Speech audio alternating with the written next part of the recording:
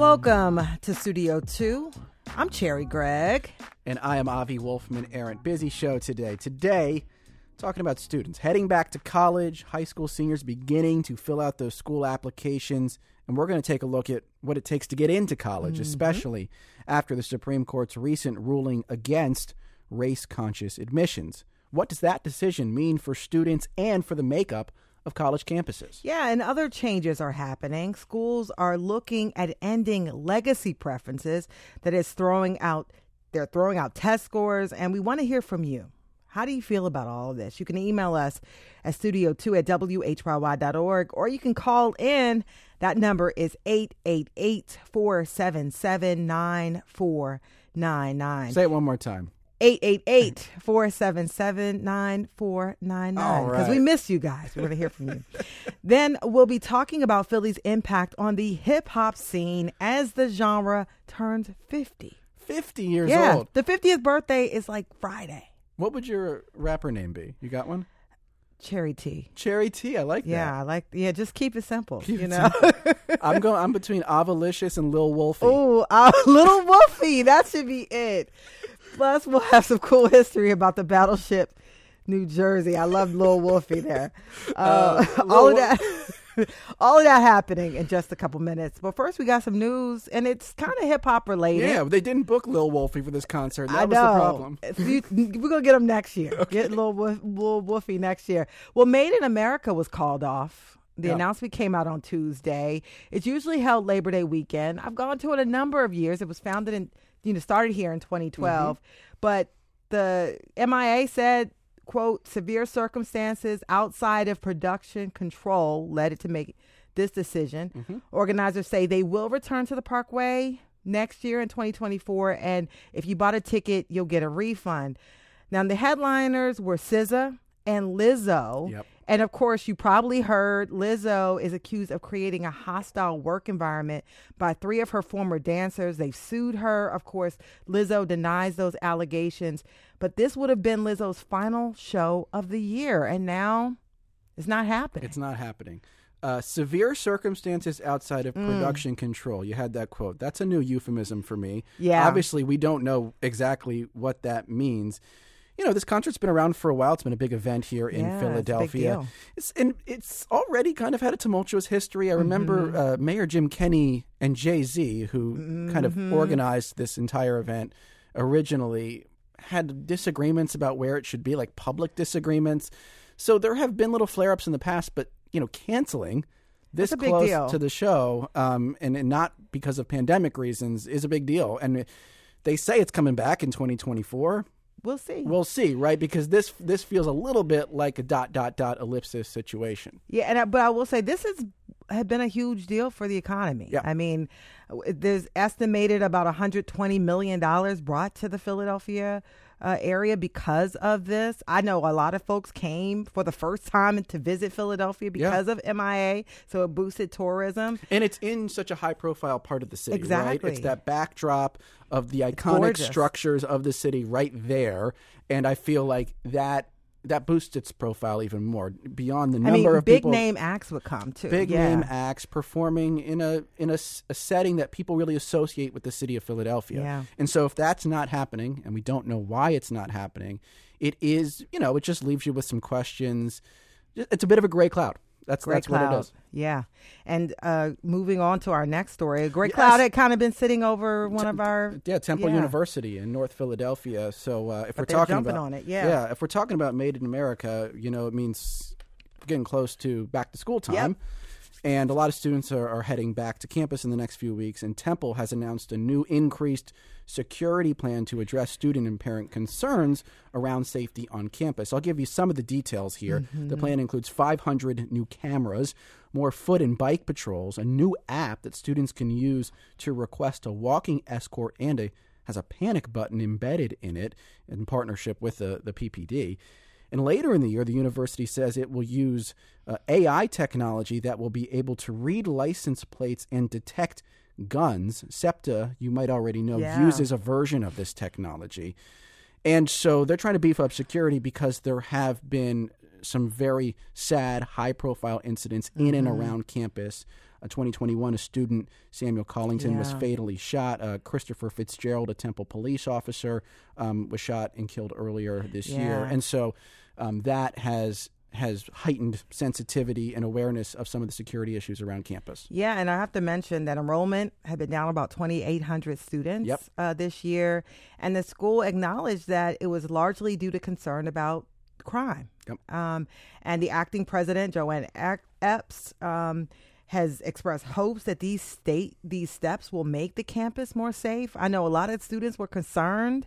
They wanted, access to mental health services and all sorts of things because they were really nervous about being on campus. But hopefully this is a step in the right direction. Right. And whenever something like this happens, you're going to have some tension between sort of the benefits of hardening a campus versus excluding the outside world, over policing. So all of those issues are going to swirl around this.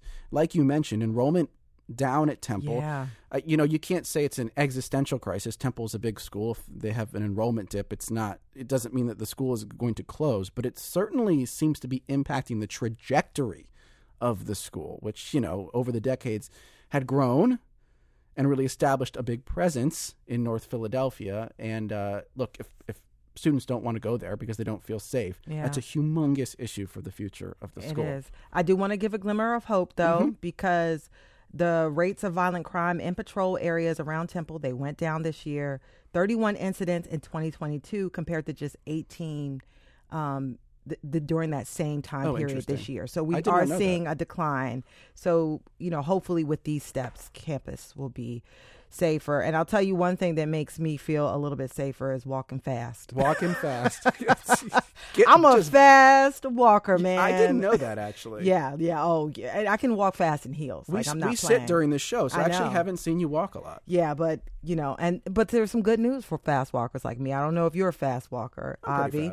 It's also good news for people who rush up stairs and escalators. There's a brand new study in JAMA that says just those few minutes of activity, they can lower your risk of cancer. Who knew? Just walking fast can lower your risk of cancer. There you go. All right, lay it out for me. The study looked at more than 22,000 people wearing activity trackers. I wear one. Those who move faster for just 3 minutes a day were 30% less likely to die of many cancers when compared to gentle walkers.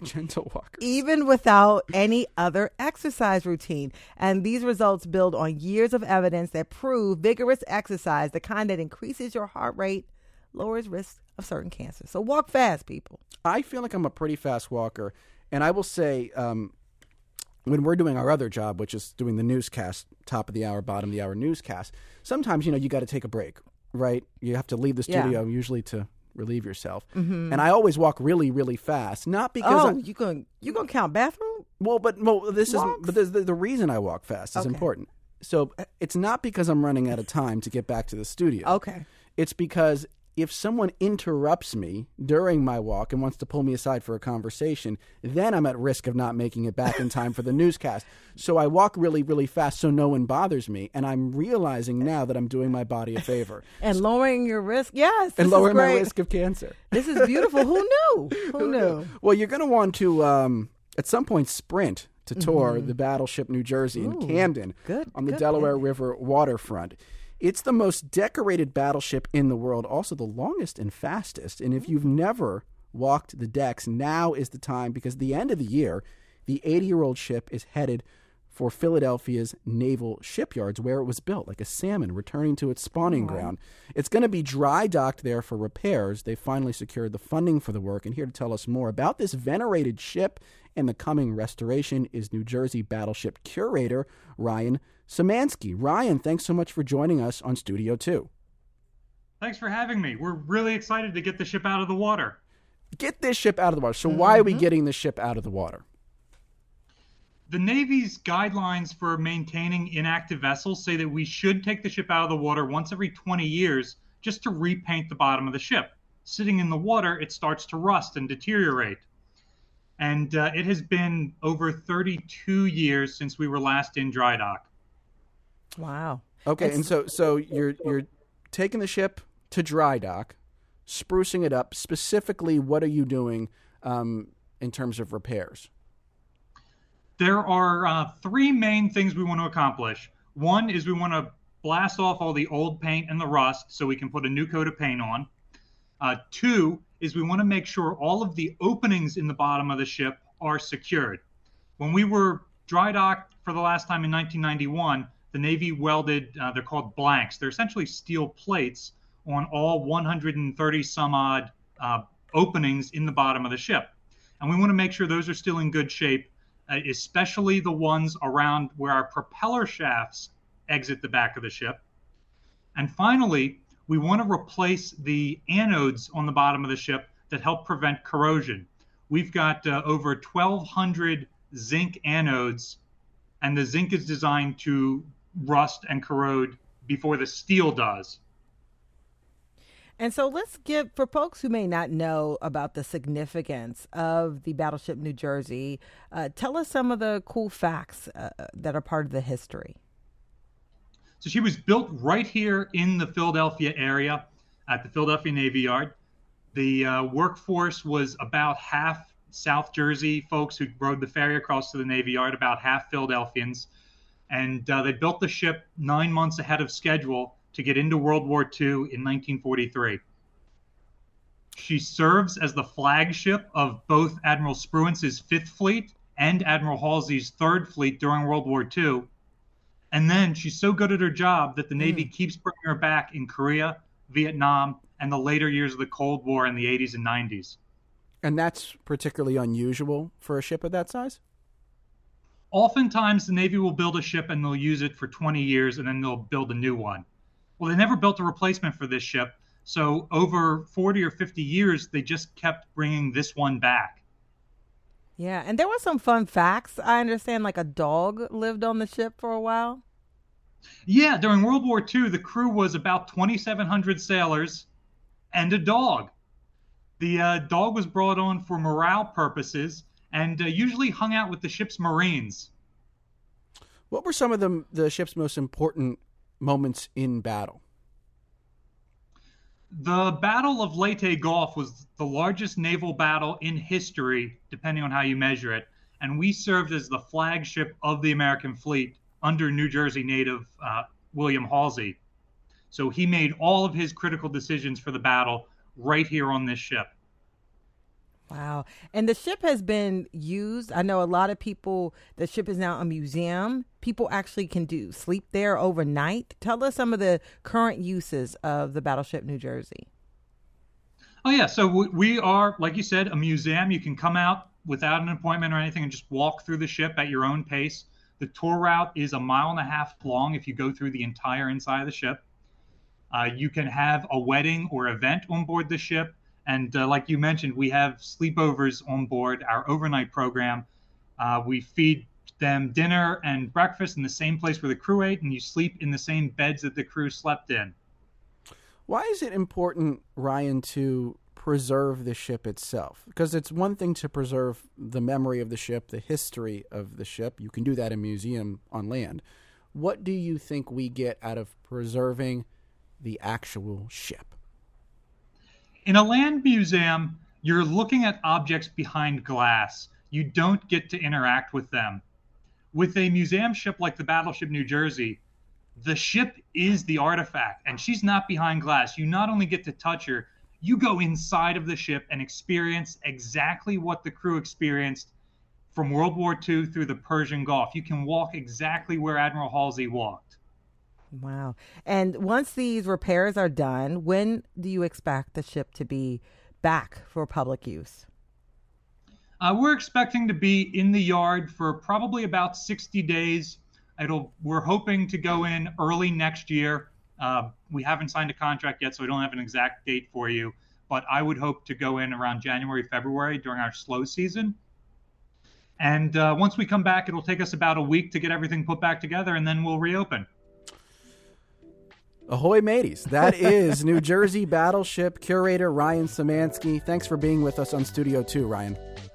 Thank you so much for having me. And coming up next, the future of higher education as schools grapple with the end of affirmative action. Call us. We want to hear from you. That number, 888-477-9499.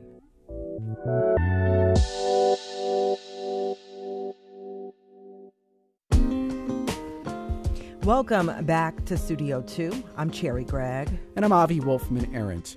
The Supreme Court's decision to end race-conscious admissions has students, parents, and colleges questioning what admissions and campus diversity is going to look like in the future. Yeah, and with more colleges considering ending legacy admissions and making many SAT and ACT scores optional, what criteria are admissions officers using to decide which students to admit?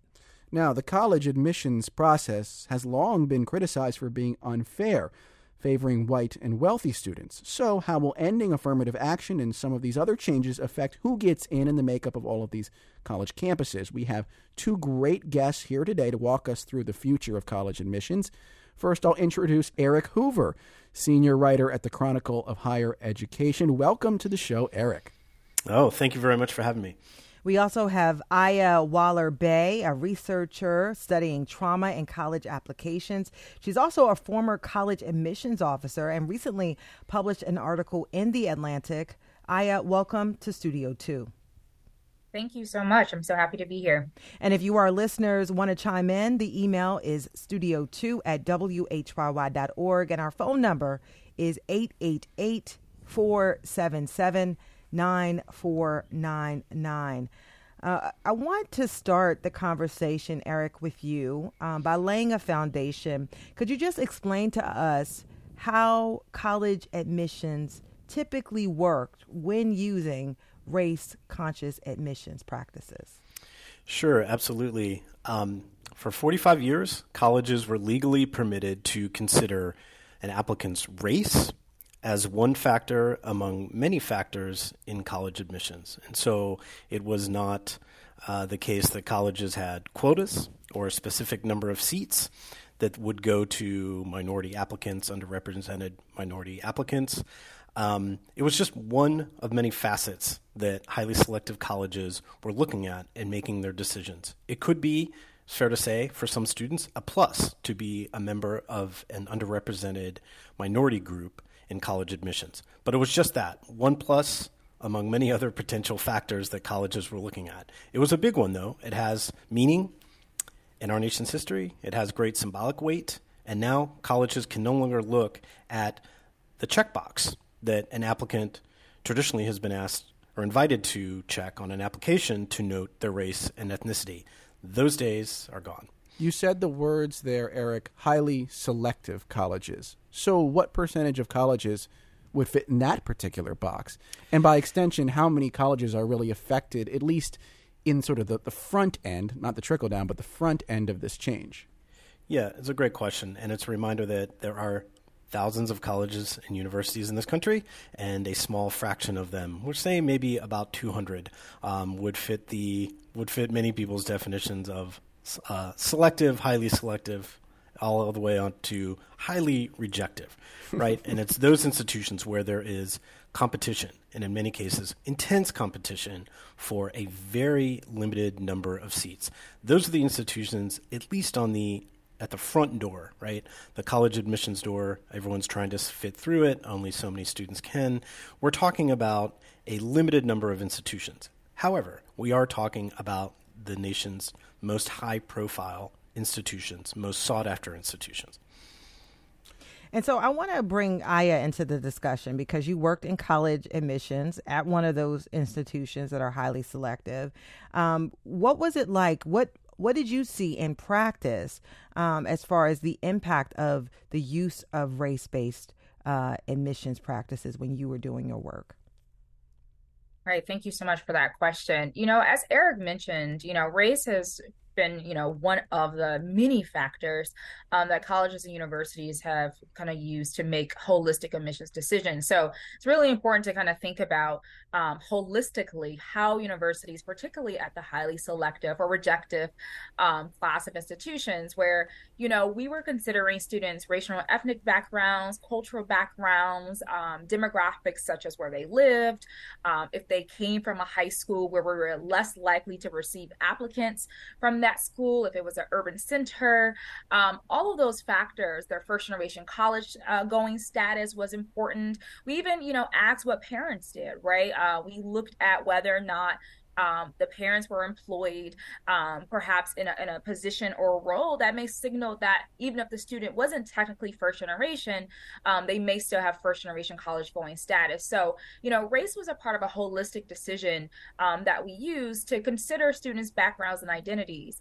There was also more specific purposes when thinking about students, again, who were less likely had family members or people in their communities to attend a university, where there were special programs that students who were admitted, who fit the criteria, could gain access to help bridge the gap between their high school experience and their college going experience. So, in those types of instances, race were critical, and also first generation or college going status to decide who might need a little additional supports once they enroll and matriculate into the institution. So again, it was a part of the holistic admissions decision, but as Eric mentioned, it was important.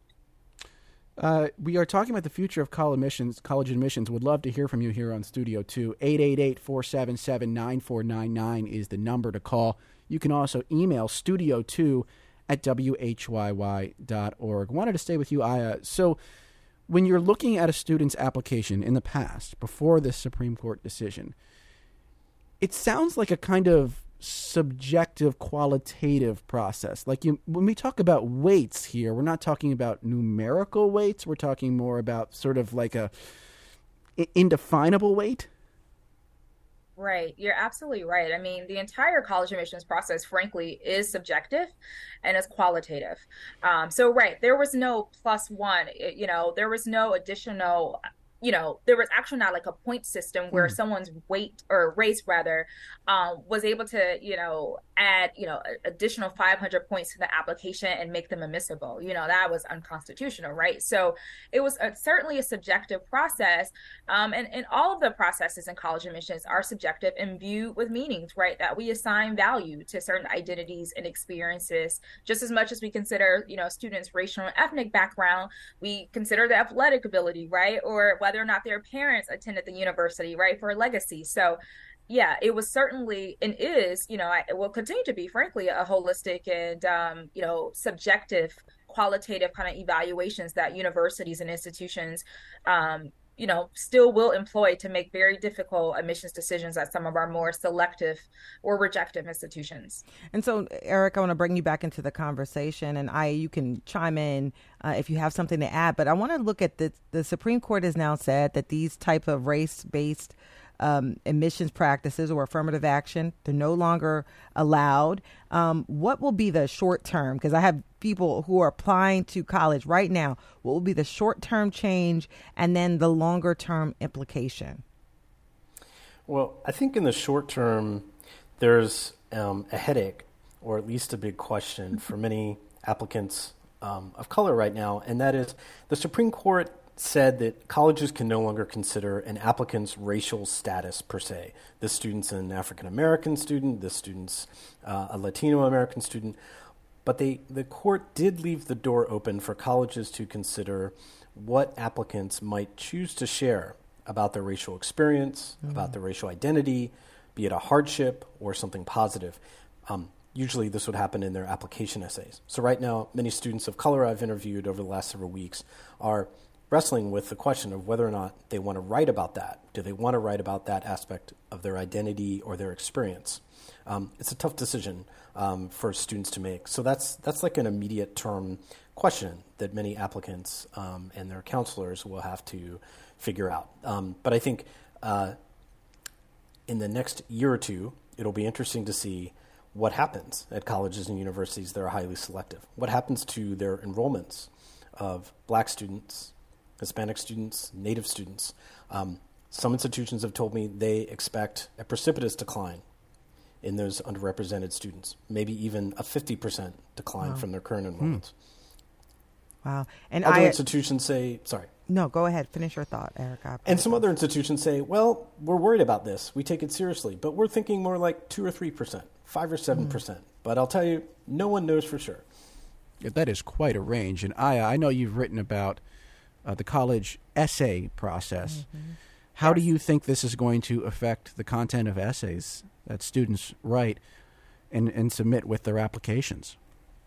Yeah, thank you for that. I mean, as Eric just mentioned, the Supreme Court's decision and the majority opinion really left the door open as far as where students can talk about and discuss their race. And one of the, comments was, it could be used to race. You can talk about it as far as adversity and racial hardship and et cetera. But again, it could not be, considered in its own right. And as someone who studies trauma narratives and college admissions essays, what I've been hearing from students that I've interviewed for my dissertation and research is, these trauma narrative expectations are quite ubiquitous, where there's an assumption that, students of color, and particularly Black and racially minoritized students, because of their racial identities, have trauma to discuss and talk about.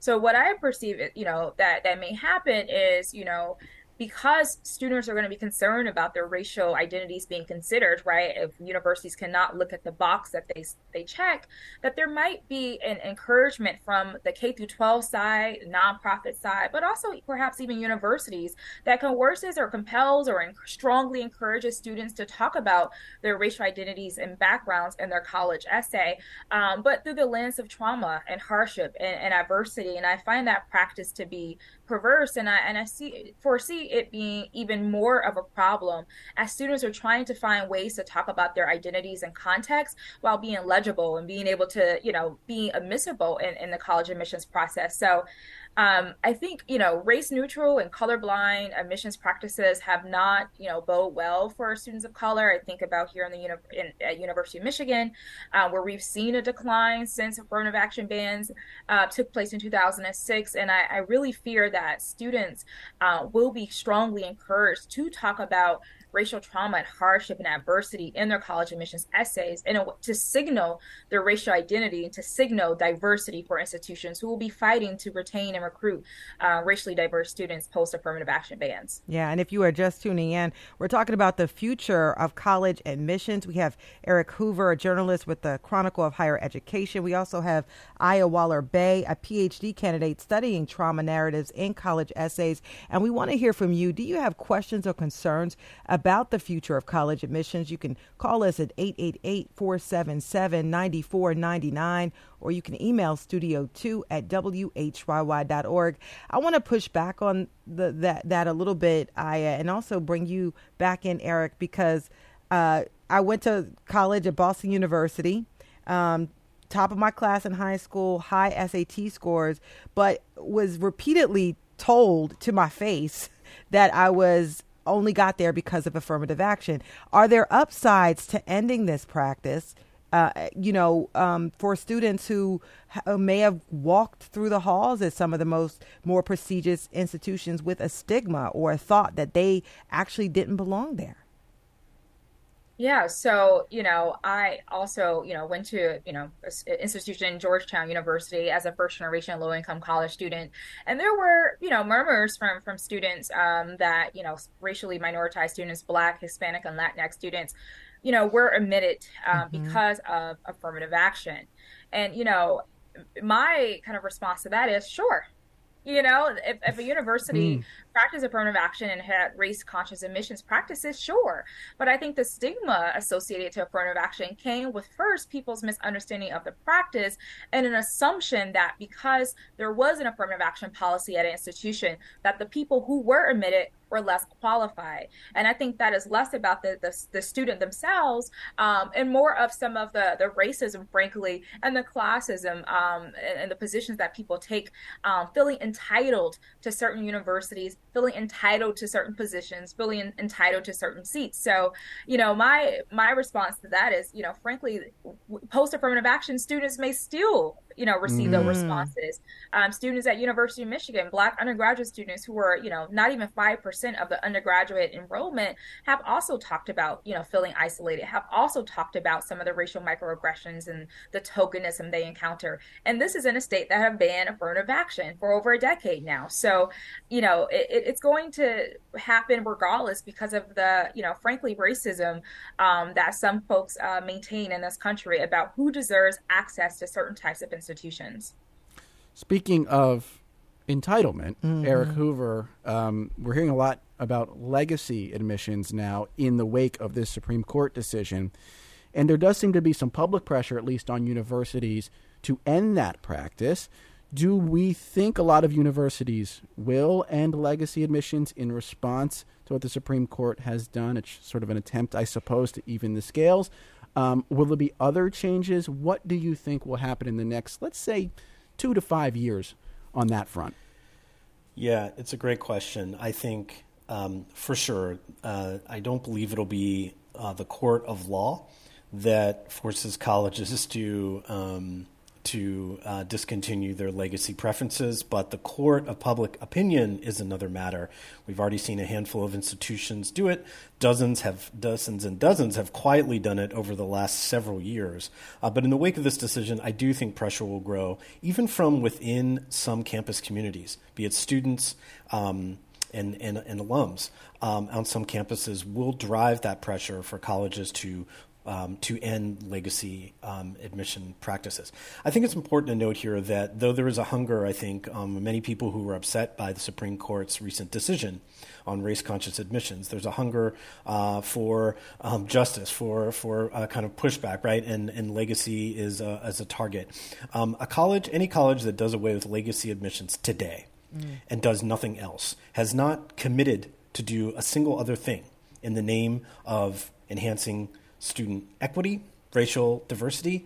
So just because a college pulls the plug on legacy doesn't mean it's going to do anything else to make its classes more socioeconomically diverse. So I think that's important to note. Legacy is a piece of the puzzle, but it's just one piece. Yeah, and I want to bring in a caller. Megan wants to ask a question. Megan, you are live on Studio 2. What is your question?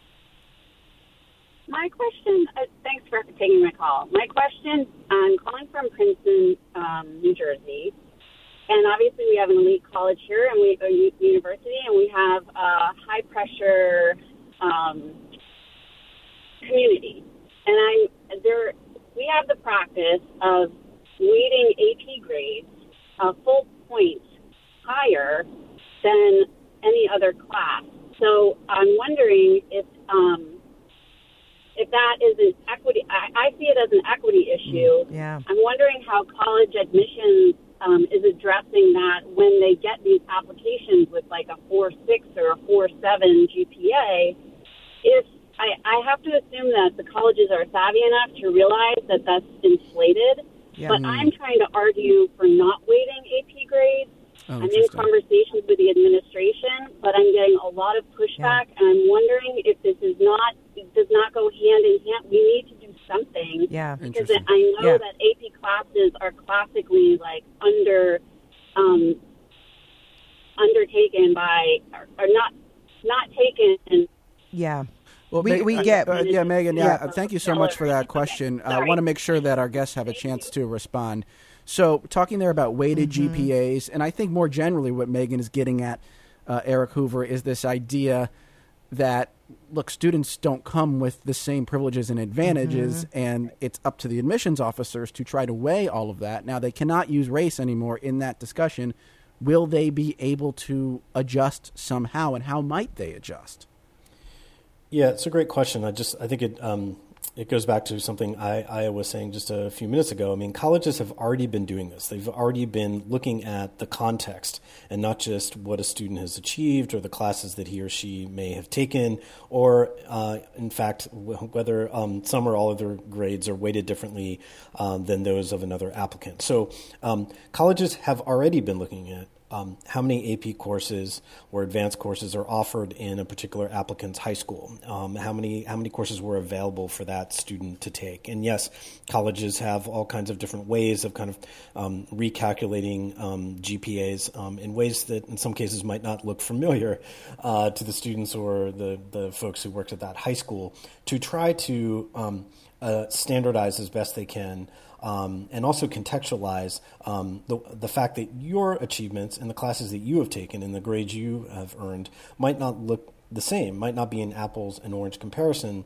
with mine. And so that has already been work that is underway, and now it'll be, I think, even more important for colleges to perfect it.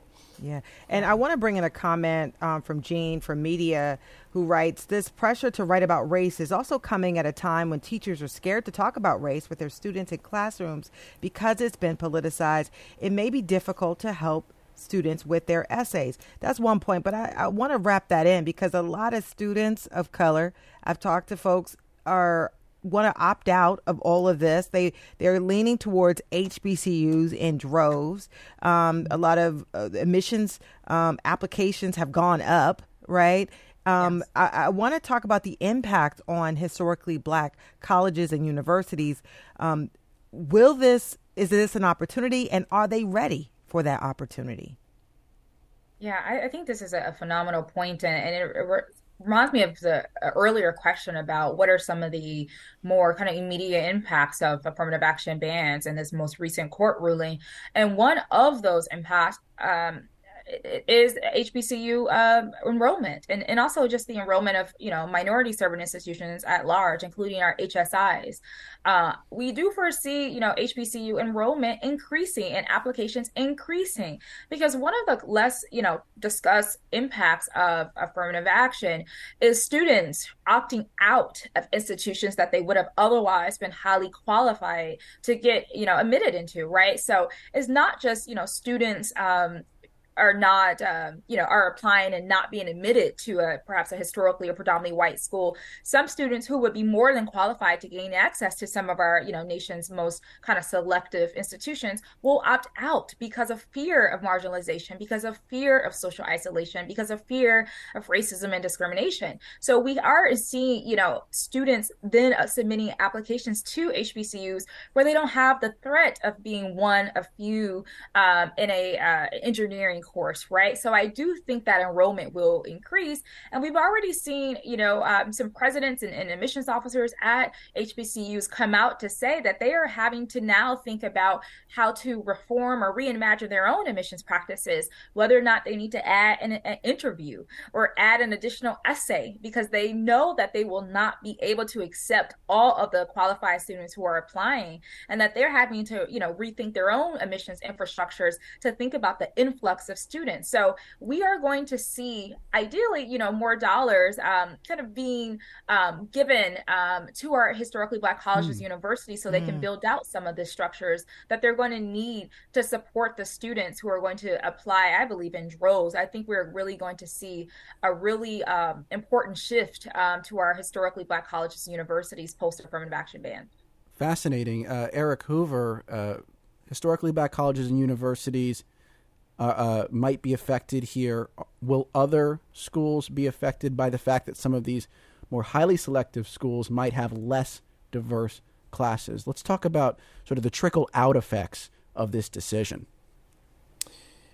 Yeah, I was just on the phone with the president of a community college this morning who expects that enrollment at her institution, based on the population it serves, could increase substantially in the next few years. But as echoing something Aya just said, that could be a very good thing. But it also, she said, presents her with challenges. This college president said an influx of students who maybe think they at least want to start at this 2-year college and then transfer later. She wants to be sure that she has the resources and support networks in place to serve not just more students, but perhaps a greater number of diverse students who, in many cases, she said, might have needs and expectations of the campus that many of her other students do not. So yes, more students knocking on the door, coming to the campus, good thing. The question of how to support them and make sure that that's working well, that's an opportunity and a challenge. Yeah, and we'll have to leave it right there. We've been speaking about the future of college admissions. Thank you so much to Eric Hoover, a journalist with the Chronicle of Higher Education, and Aya Waller-Bay, a PhD candidate studying trauma narrative and college essays. Thank you both for being on Studio 2. Thank you. Thank you. Coming up next, 50 years of hip-hop, and Philly deserves a ton of credit. We'll tell you why. Coming up on Studio 2. And welcome back to Studio 2. I'm Avi Wolfman-Arent. And I'm Cherry Gregg. This week marks exactly 50 years since DJ Kool Herc performed the first breakbeat at a party in the Bronx, marking the figurative birth of hip-hop. The exact birth date, August 11th, 1973. But of course, this is Studio 2, and we're in Philly, and the city of Philadelphia deserves a ton of credit for the evolution of the genre. From big names like Questlove, Eve, Will Smith, and Jazzy Jeff, more recently Meek Mill, to the original sounds of turntable scratching and classic beats, some say Philly is at the heart and soul of hip-hop. And one of those enthusiasts is Elizabeth Wellington, columnist at the Philadelphia Inquirer, who curated the 50 years of Philly hip-hop project. She joins us right now to talk about some of these, lesser-known moments in history that cemented Philly's mark on the hip-hop scene. Elizabeth Wellington, welcome to Studio 2. Hi, how y'all doing? We're great. We're really looking forward to this conversation. Seriously. So we know that New York City is the place where hip-hop was born. But you argue, and all the folks you talk to argue, that Philadelphia is the right hand of hip-hop. Lay it all out so that we truly understand Philly's place. So that we believe. Yes. Well, I got to start out and say, full disclosure, I'm from Queens, New York. Behind enemy lines. From Jamaica, Queens. So if I'm coming to Philly's defense, there's mad truth to this situation. So basically, and this is what I thought was really interesting, I spoke to people like Lady B, who was the actual first woman to record a record ever. Like before Salt and Pepper, it was Lady B, and she was in Philly. Philly's Lady B. Philly. And, DJ Jazzy Jeff and the Fresh Prince were the first rap act to win a Grammy. Do you know how big that is? Huge. And do you know, side note, they didn't even televise the Grammy. They didn't televise that because people didn't love hip hop. The first record to be banned, was this record called Discombobulator Boobulator by MC Breeze. The first gangster rapper was not Ice-T, y'all. It was Schoolie D. Philly's PSK. Schoolie Philly, D. 50 We seconds. actually, we're going to play a little clip of that, actually. This is Schoolie D's 1985 song, PSK, What Does It Mean? Considered the first gangster rap song straight out of West Philly. Let's hear it.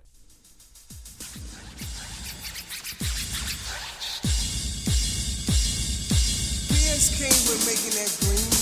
People always say, what the hell does that mean? Green for the people who can't understand. A one homeboy became a man. As for the way you scream and shout, one by one I'm knocking you out. Came for the way my DJ cutting. Other MCs, man, you ain't saying nothing. Rocking on to the brink of dawn. I think cold money, your time is... So why is that an important moment in hip-hop history? What was Schoolie D saying that people weren't saying before? Well, up until then, hip hop was like, I got my fresh Bally's, I got my fresh shoes. It was kind of, Slick Ricky. I'm in the house. I'm your dude. And so that was the moment. And this is something that Jazzy Jeff said, right? When we were talking, he was like, this is the first record that we didn't have to be all happy. Like, we can talk about what was going on in our neighborhoods. We can talk about what we're seeing.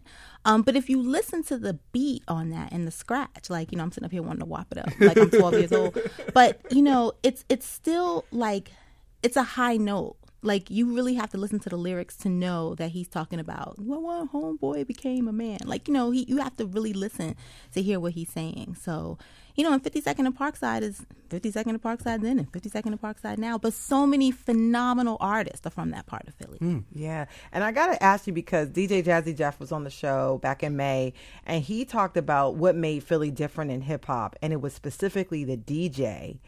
How, and we're going to, talk about the DJ culture in Philly and why this city stood out and above everybody else. Well, one of the things that I found most interesting, because I grew up in New York, so I remember the MC in the front the MC was in the front, like, they would have like a turntable, and the MC would be in the front, and the DJ would be in the back, kind of like Run DMC and Jam Master Jay, right? That was kind of how you think of it.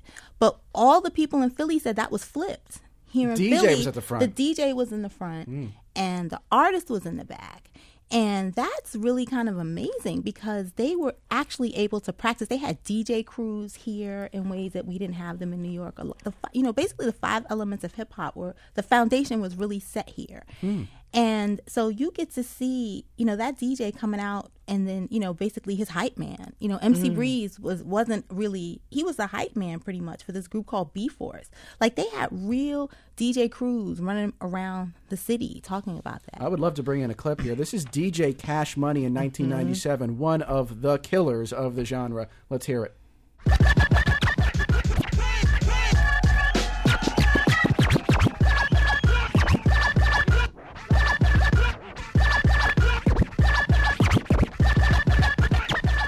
Squidgy scratching. That is real skill there.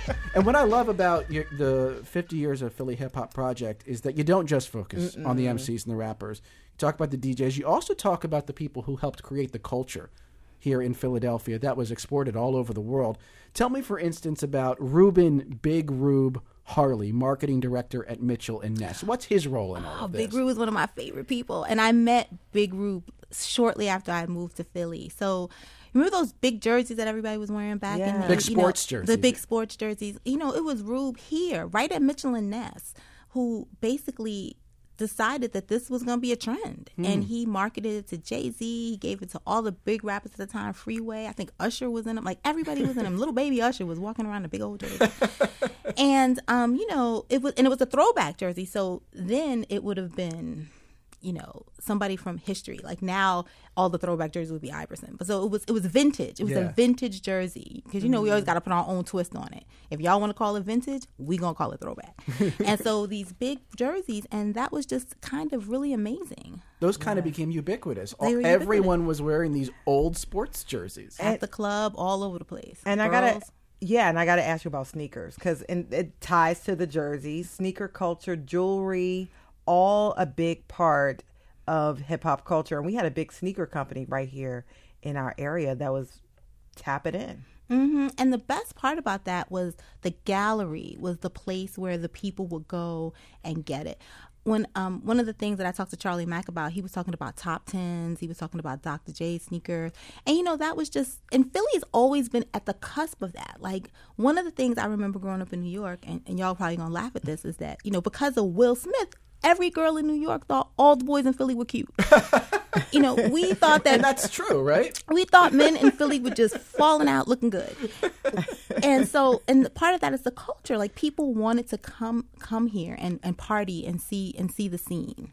And speaking of place, because you mentioned the gallery, you also talk about how Belmont Plateau and Fairmount Park was a huge meetup point to establish the Philly hip-hop scene. And, of course, it gets shouted out in a DJ Jazzy Jeff and Fresh Prince hit from 91 called Summertime. Let's hear a little bit of that. Out the fellas to tell them who's best. Riding around in your Jeep or your Benzos, or in your Nissan sitting on Lorenzo's. Back in Philly, we be out in the park. A place called the Plateau is where everybody go. That's the Plateau where everybody go. And I love that in this project you also talk about the places. It's not just the people. Right. And, as a person who's lived in Philly for a long time, but also a person who grew up in New York's hip-hop culture, that was the first time we all heard about Belmont Plateau. That was the first time anybody outside of Philly was sort of aware of that. So I just thought that it was a really important place to mention. And, you just love the video of, people looking fly, driving around in a car. And unfortunately, we have to leave it there, Elizabeth, but I want to say 50 years of Philly's hip-hop, your project, curated by you.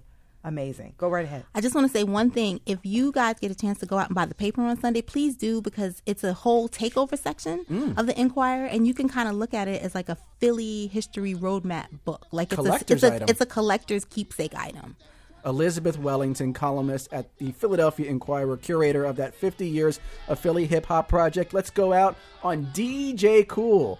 Everybody jump, jump, jump, jump, jump.